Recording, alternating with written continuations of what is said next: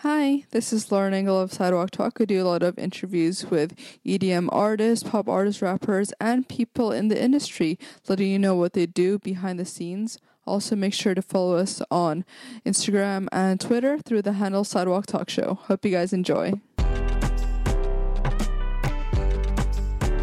Hi, this is Lauren Engel of Sidewalk Talk. Today I'm here with Michael Bloom. Hey, what's up, y'all? Hey, Lauren. It's so fun. So glad to be here. Oh, sweet. So you were born in Montclair, or? Yeah, I was born in Montclair, New Jersey. Close by to New York City. Like, I always lived in the New York area. Mm-hmm. Are your parents from there as well? They're from that. My dad grew up in Connecticut. My mom grew up in Long Island. Oh. So kind of like the tri-state area. What do they do?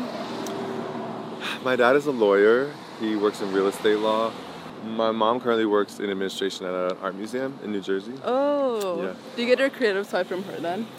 I would say a mix. I think I get different pieces of my creativity from both my parents and also lots of other places. Mm-hmm. Were they the ones playing Aretha Franklin in the house when you were growing up, or did you find it yourself? No, I found it myself. Oh, wow. My parents, my mom listened to a lot of folk music, Peter, Paul and Mary, James Taylor. My dad actually is a big opera and classical music fan, so there was music, but definitely not like soul music and gospel music. So and then you found a lot, even like NSYNC, you were listening to like NSYNC back then, right? Well, I mean, girl, NSYNC was mainstream pop in 1998. Everyone was listening to NSYNC, you know what I mean? That was just everywhere. No, but the classic soul music, I just kind of, I don't know, I just like discovered it. It just, I don't even know. It just kind of happened. Like, soul music is everywhere, you know. Basically, I grew up in Montclair, New Jersey, like I said, and I went to this really big public school. Mix of different people, a lot of white kids, a lot of black kids, some Jewish people, and you know, I think all American music these days, ever, not just these days, for always, American music is black music, and like basically, so much of all of the American musical spirit comes from the Black American spirit, you know, and so I was just lucky to live in spaces and places where I was able to study and learn from and fucking shed, you know, that tradition, and then kind of like incorporate it into my own work and you know, my own way, and then mix it with my shit, with my gay shit, with my Jewish shit, with my New York shit, with my Yale shit. Yeah. You know what I mean? So yeah, it's definitely, I'm interested in recombination and juxtaposition of like lots of different things. But anyways, I got off topic. Sorry. So did you grow up in a really Jewish household? Not really Jewish like that. I did have a bar mitzvah. My family, you know, we were like culturally Jewish. We are culturally Jewish. I still am Jewish. I very much identify as a Jew, but I wasn't, not because of like strict orthodoxy or religiosity or anything like that. It was more just culturally Jewish, and I just identify with the Jewish history and many of the Jewish traditions I love, but, you know, not in like a super religious way, so to speak. And you kind of studied really hard to overcompensate for when you were closeted back then, right? I would say, yeah. You said studied? Yeah, you studied really hard in high school. Yeah, I definitely, I did study hard in high school. I just think I kind of like, in many ways I overcompensated as a closeted gay kid by working really hard, by being like that overachieving little bitch in high school, you know what I mean? Like, had always good grades and did well on tests and shit. And like, I mean, I was smart and I still am smart, but I just think that in some ways I applied myself in certain spaces where I might not have applied myself if I didn't have this piece of sort of self-hate, internalized homophobia, lack of self-love, lack of self-worth, due to the fact that I, deep down on a certain level, knew I was gay, but wasn't even out to myself. And so as a result, I was like, okay, well, if I'm gonna be gay, fuck, I better be like fucking smartest bitch, I better be like president of all these clubs, I better do well in the SATs, like all of that. Did people in your high school kind of know that you were, or was it kind of like, that's a good question, like high school, or? In my head, it was homophobic. In my head, yes, in my head, you know, so much has changed in the last 10 years, I think, with the Obama presidency. So much new shit. Like, Obama basically being like, Obama was the first president to be like, yo, gay people are cool, relax. That was a big deal. And so, I was in high school pre-Obama, And there were some openly gay kids, but, you know, even in sort of like liberal New Jersey, 2004, 5, 6, 7, 8, I definitely didn't feel free to be myself. I definitely felt pressure. I definitely always felt myself in juxtaposition to like the cool boys, the football team boys, blah, blah, blah, blah, blah. So yeah, I don't think it was like that free. I see these like, you know, 12, 11, 13-year-old kids out who are just out now and they're at the fucking parade and they're posting on Instagram and they're gay, whatever. And it's like, that's so dope that like they can do it. I didn't feel like I had that space when I was that age. And then when you were still in high school, you were doing the a cappella Queen's Bohemian Rhapsody. Wow, you really did your research. Holy shit, where'd you find that? Some interview that you did said. Oh shit, yeah. When I was in high school, I was in an a cappella group called the Passing Notes. Shout out to the Passing Notes. They're still up and running. They're dope. Oh wow. Yeah. Actually, cool. Passing Notes, I'm gonna call you guys. Let's do a record. No, but basically, I was like the director for 2 or 3 years, and it was definitely one of the first spaces that I started kind of flexing my artistry.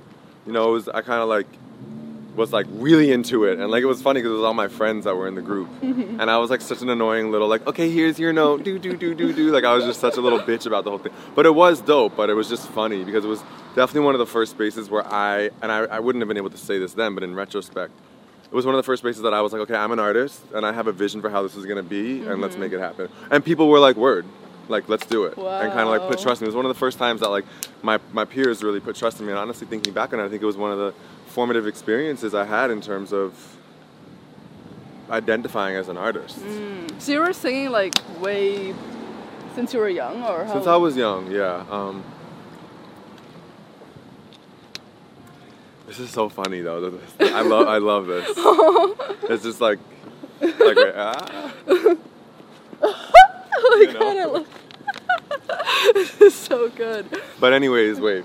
And then you just decided to join a cappella. So I always sang since I was a little kid. Yeah.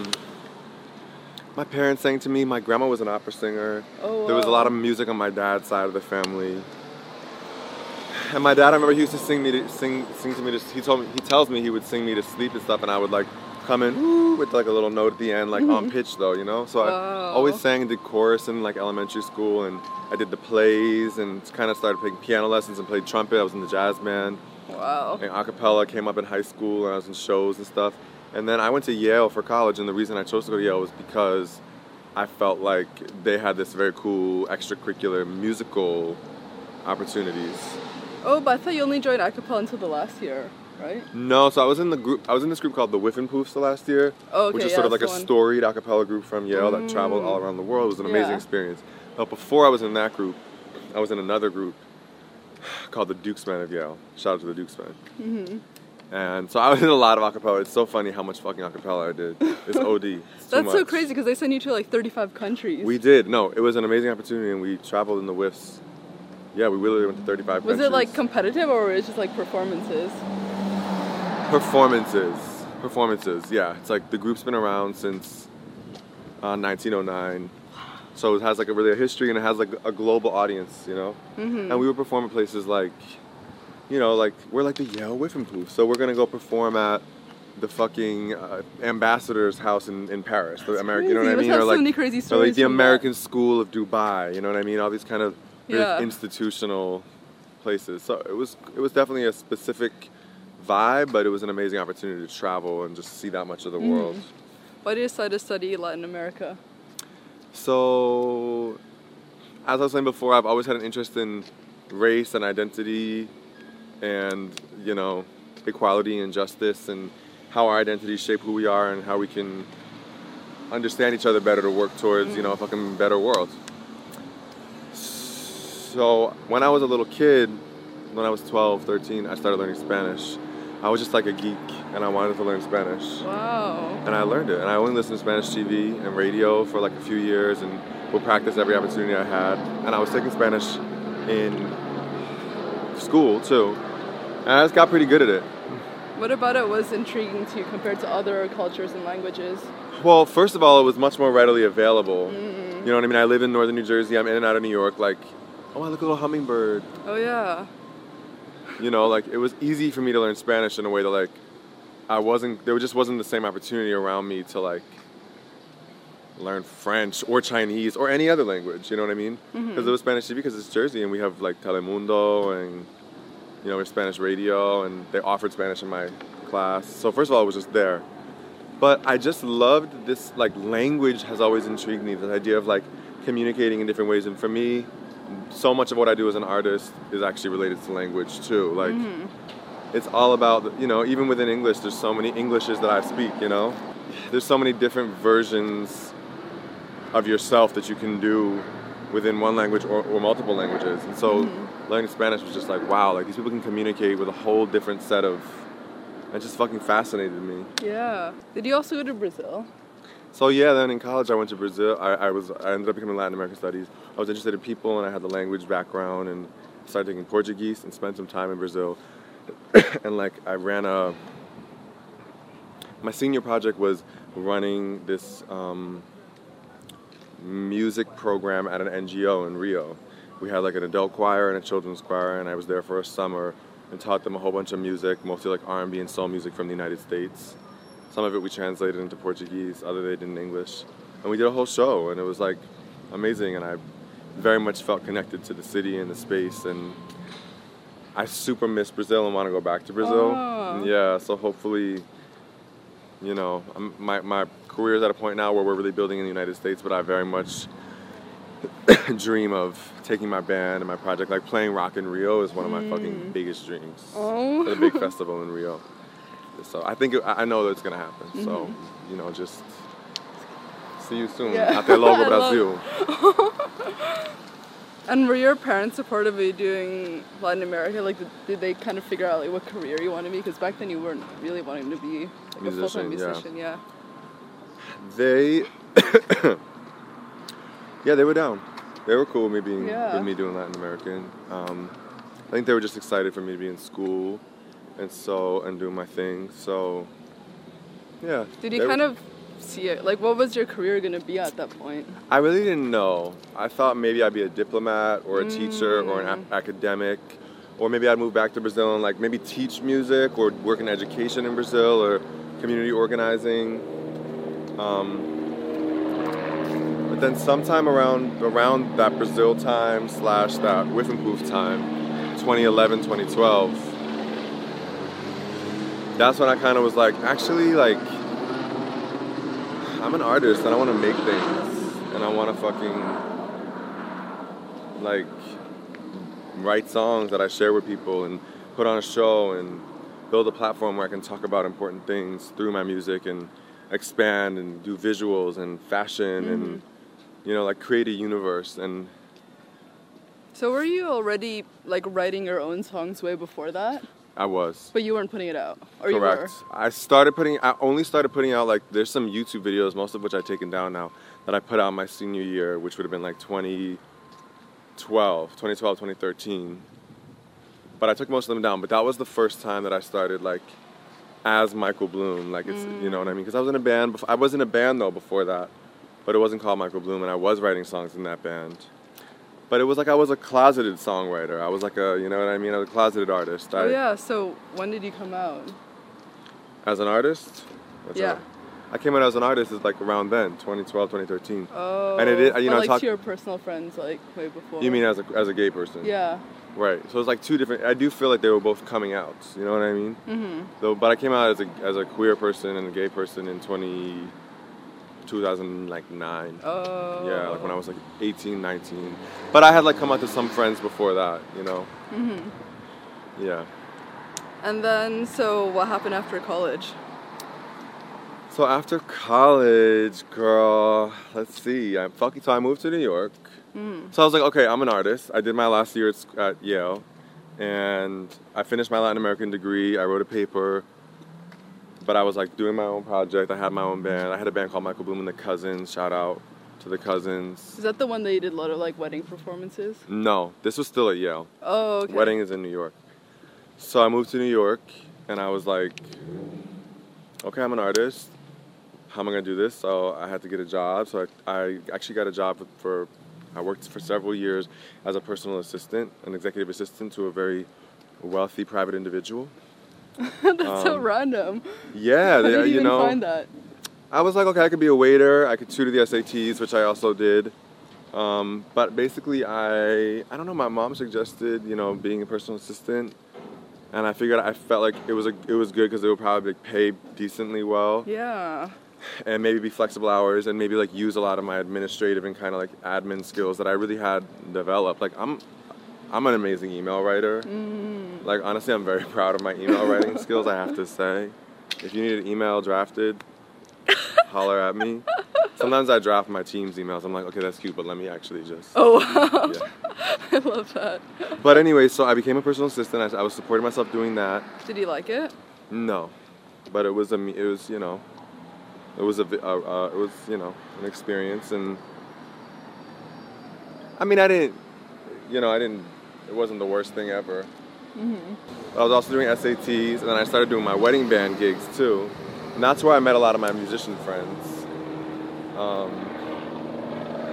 And I kind of started building a live show in New York. We played at the Bitter End a lot, and some of that, I started off doing the songs that I did at Yale. I had some songs that took me to New York, and I kept writing more songs, and my catalog grew, and I started doing shows, and I love the live space. I love performing in live spaces. Did you like performing for weddings? I do, yeah. It's sometimes the weddings are stressful because it's, a lot of times I would be running the wedding, singing the wedding, running sound for the wedding. Wow. Communicating with the band, running the band, communicating with the bride or the party planner or whatever. So it's like, okay, ladies and gentlemen, and welcome Grandpa to the microphone to say the blessing. Put your hands together. So like an MC too. And I'm like 5, 6, 7, 8. My girl, like I'm full on like that bitch. And watch out. Yeah. Hello. Hi. How you doing? Good afternoon.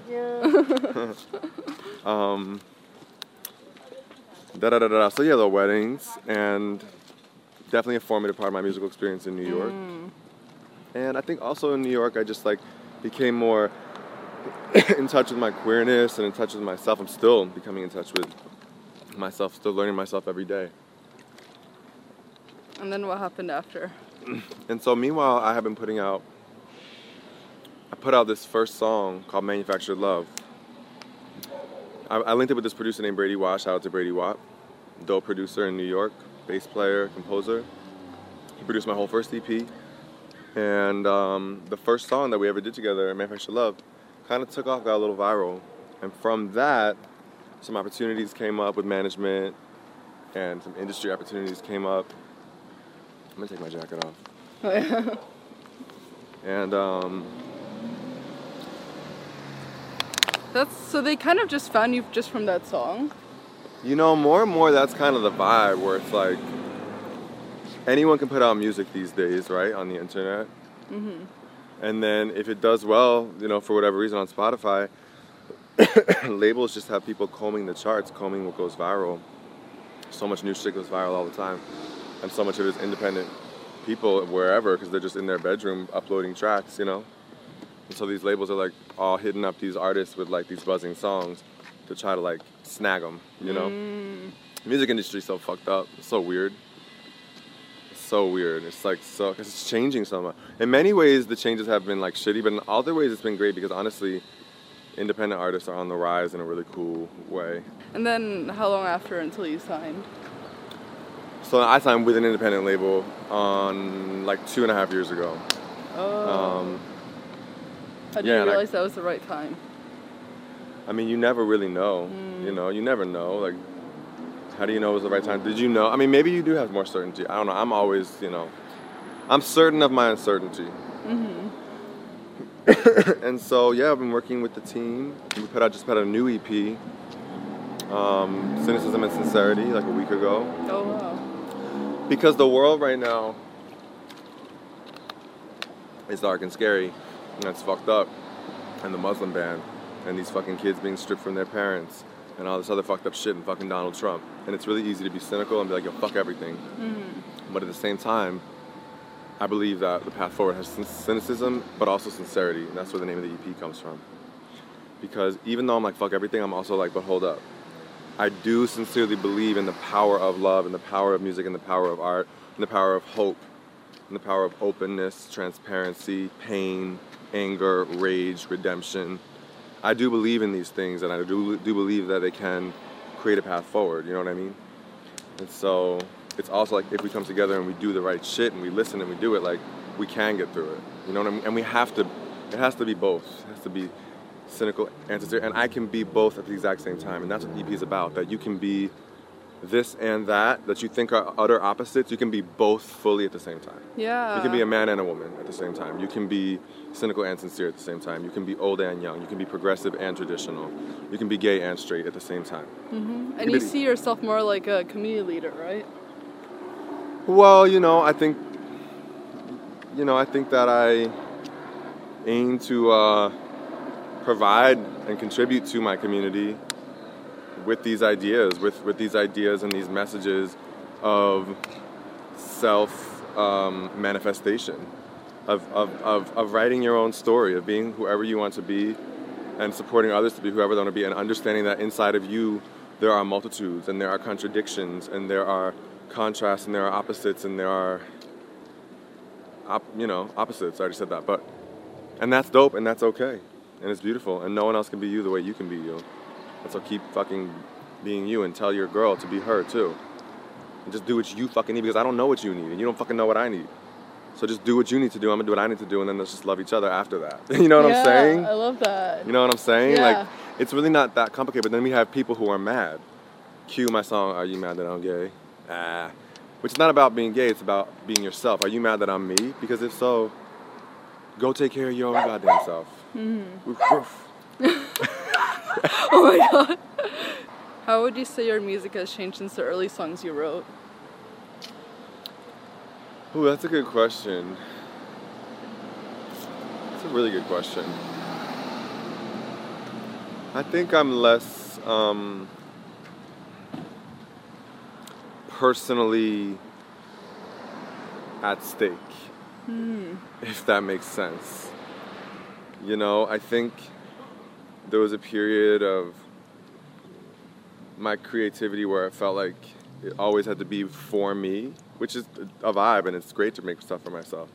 But it's also okay and important for me to make things that I don't necessarily need as much that other people might need, or that I might think might be interesting or offensive to other people. That's one way it's changed. Another way it's changed is that I've definitely aesthetically continued to expand.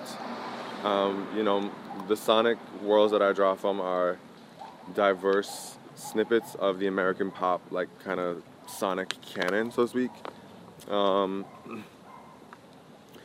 And it's hip-hop, it's pop, it's R&B, it's electronica, it's rap, it's soul music, it's all those things. There's also, I feature a lot more of my band on these records, which I'm proud of and excited about. Like, there's just a lot of like live horns and live singing and live drums and a lot of live everything, which is dope. And I'm lucky to have like such an amazing crew of homies and friends who play the fuck down in New York. And it's been really dope to grow the project with that community and collective of musicians and artists, and then still involve them and have them on the shit. What would you say have been your biggest challenges so far? Ooh. My biggest challenges so far. Am I allowed to take time to think? Like, will you? Yeah. Okay. Should I pause it? No, don't pause it. Okay. I just got stuck for a sec, but I got you. Okay. I think my biggest challenges so far, just like really creating space for myself outside of the work is an important thing. I care so much about my work, and it's really, in many ways, been my life for the last 5 years. You know, everything has been about the project and about growing the project, and I'm learning that as important as my work is to me, I don't want it to be everything. It can't be everything, because then my happiness is dictated by the up and down that I'm assessing my project at. And it's like, there might be days where I'm like, fuck, we didn't get this opportunity, or this song, I don't like this song, or we didn't get this press, or this show went poorly, or whatever, and I'm feeling shit about my work. But that doesn't mean that I should be feeling shit about myself as a human. And it's been really important for me to carve out that space for me as a human to exist distinct from me as an artist. Yeah. Yeah. What does love mean to you? Oh, do not ask me how my love life is. My love life is my life, and I'm not concerned with definitions otherwise. What does love mean to me? Love is God, love is the spirit, love is the wind, love is the water. Love is everything, and everything is love, as Beyonce and Jay-Z just put it on their most recent album. You know, love is the stars, love is the galaxy, love is just literally everything. It's the power, the force that keeps us doing and trying and living and striving and crying and screaming and fucking. You know? Then there's more traditional definitions of love. You know, I talk a lot about traditional romantic love, which is a more narrow definition, you know, where you have two people who love each other, and we have a lot of language to support this narrative. Soulmate, oh, my better half, oh, don't worry, you're single, you'll find somebody too. We talk a lot about it in the context of romance, romantic love. A lot of my work is interested in dissecting and unpacking this construct of romantic love. You know, I'm interested in what it means to have a non-sexual lover or a non-romantic lover, or a partner who maybe you're not romantically involved in, but is your partner in that way, in that kind of like, that's your person type way. I'm interested in partnerships that involve 2, 3, 4, 5, 6 people. I'm interested in community partnership. At the same time, and here's the cynical and sincere part, like, I'm cynical, you know, I'm kind of rolling my eyes like, oh, love, and especially working as a wedding singer, I'm kind of like, yo, fuck weddings, fuck all that shit. Like, I seen the same bitch in the same dress wearing the fucking same flowers last weekend, bitch. And like, they played the same song for the fucking entrance. But these girls think that it's the most important day of their life, you know, and they're so invested, and it's crazy how invested we are in the wedding structure and that love industrial complex. And I support love. I love, like, if you want to get married and live your life with that person, God bless you, live, be happy, do what you got to do. But I'm interested in kind of like tearing down the system that we as a society subscribe to, where we uphold romantic love to the highest standard, you know? It's like, oh, you don't have a boyfriend, I'm so sorry, you're sad. Like, you know, I'm interested in what it means to value and create space for other types of love. And at the same time, I want to know what love is like in that way. And that's one of the songs on my EP. It's called I Want to Know. Because I've never had like a boyfriend in that way. And like I said, my work has really been my boyfriend for much of the last 5 years. Boyfriend in that sense. And so even though I'm kind of like skeptical of spectacles that put love on display, I'm skeptical of like all that love shit. At the same time, I'm kind of like, oh, but I kind of want to know. Because there's enough people in my life that I trust and love who have had that experience, who have had love like that, who say it's fucking great. To the point that I'm like, damn, like, I should at least try it. I should see what it's like. So slide in the DMs, boys, because she's available. She's bi-coastal. She's international. I love that. Last question. What do you want to be remembered for? I don't know yet. I don't know yet. I haven't done it yet. Yeah. I mean, right now I want to be remembered for having a dope live show, for writing cool songs, for being honest, for being a good listener, for being a good question asker, for being a good lover, for supporting all kinds of love, for supporting the self, for, you know, trying to make space, trying to liberate. Yeah. Yeah, I love that. This is awesome. Thank you so much. Oh my gosh, that's it? We're done? Yeah. This is so fun. Oh, yay!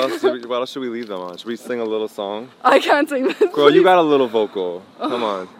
You know, what do you Please know? do Do a you know Amazing solo. Grace? What can we sing together? I guess Amazing Grace. Okay, ready? Amazing Grace, how sweet the sound that saved. Okay. Give it up, y'all. Oh, and also let me just tell them my socials and shit. Yeah. Yo, come follow me, check out the music. Michael Bloom, BLUME, like you and me. I'm at MBloom Music everywhere, Insta, Twitter, Facebook, all that.